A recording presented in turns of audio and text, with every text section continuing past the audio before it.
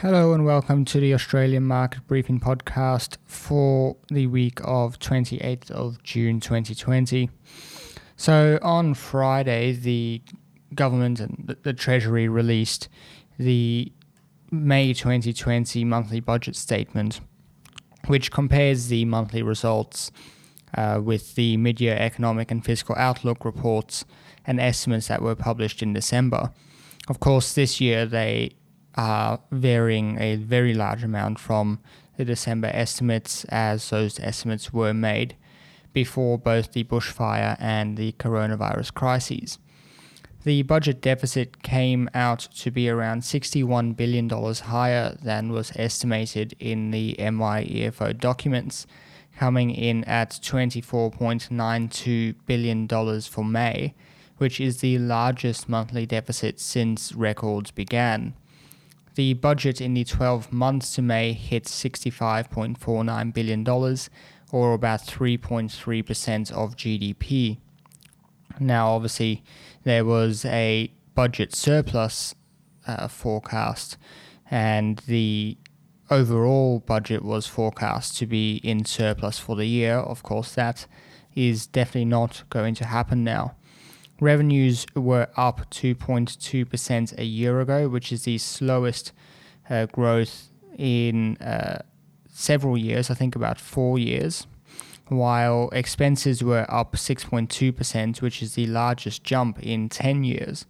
Tax refunds are up dramatically while GST revenues are down, so that is contributing to that.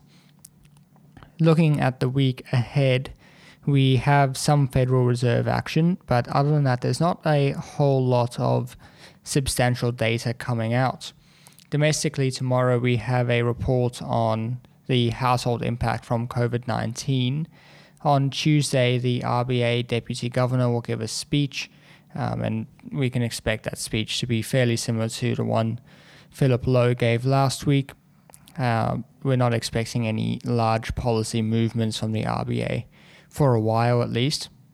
And we will see on Tuesday private sector credit levels for May, which will be a telling sign of how much businesses are investing now that we're moving past the peak of the coronavirus. On Wednesday, we will see the CBA and AI Group manufacturing indexes for June, which I think are expected to start looking a little bit better than they were last month, and CoreLogic will release national home prices, which will be an interesting one to look at. On Thursday, we'll see the international trade balance for May, and of course Tuesday is the last day of the financial year. Internationally, we'll see a speech for Fed Chair Jerome Powell, and that happens on Tuesday.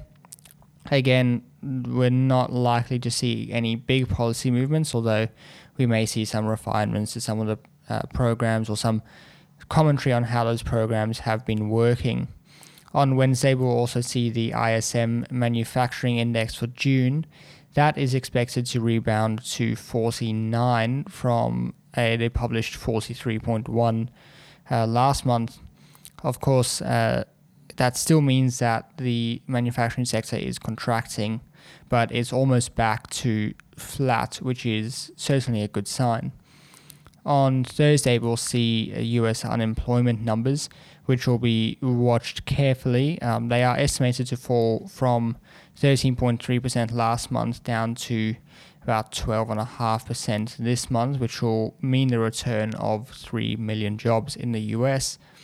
On Friday, the US financial markets will be closed due to the July 4th weekend, and that's also partly why there's less data coming out this week. That's all we have for this week. Thank you for listening. I'll be back next Sunday with another episode.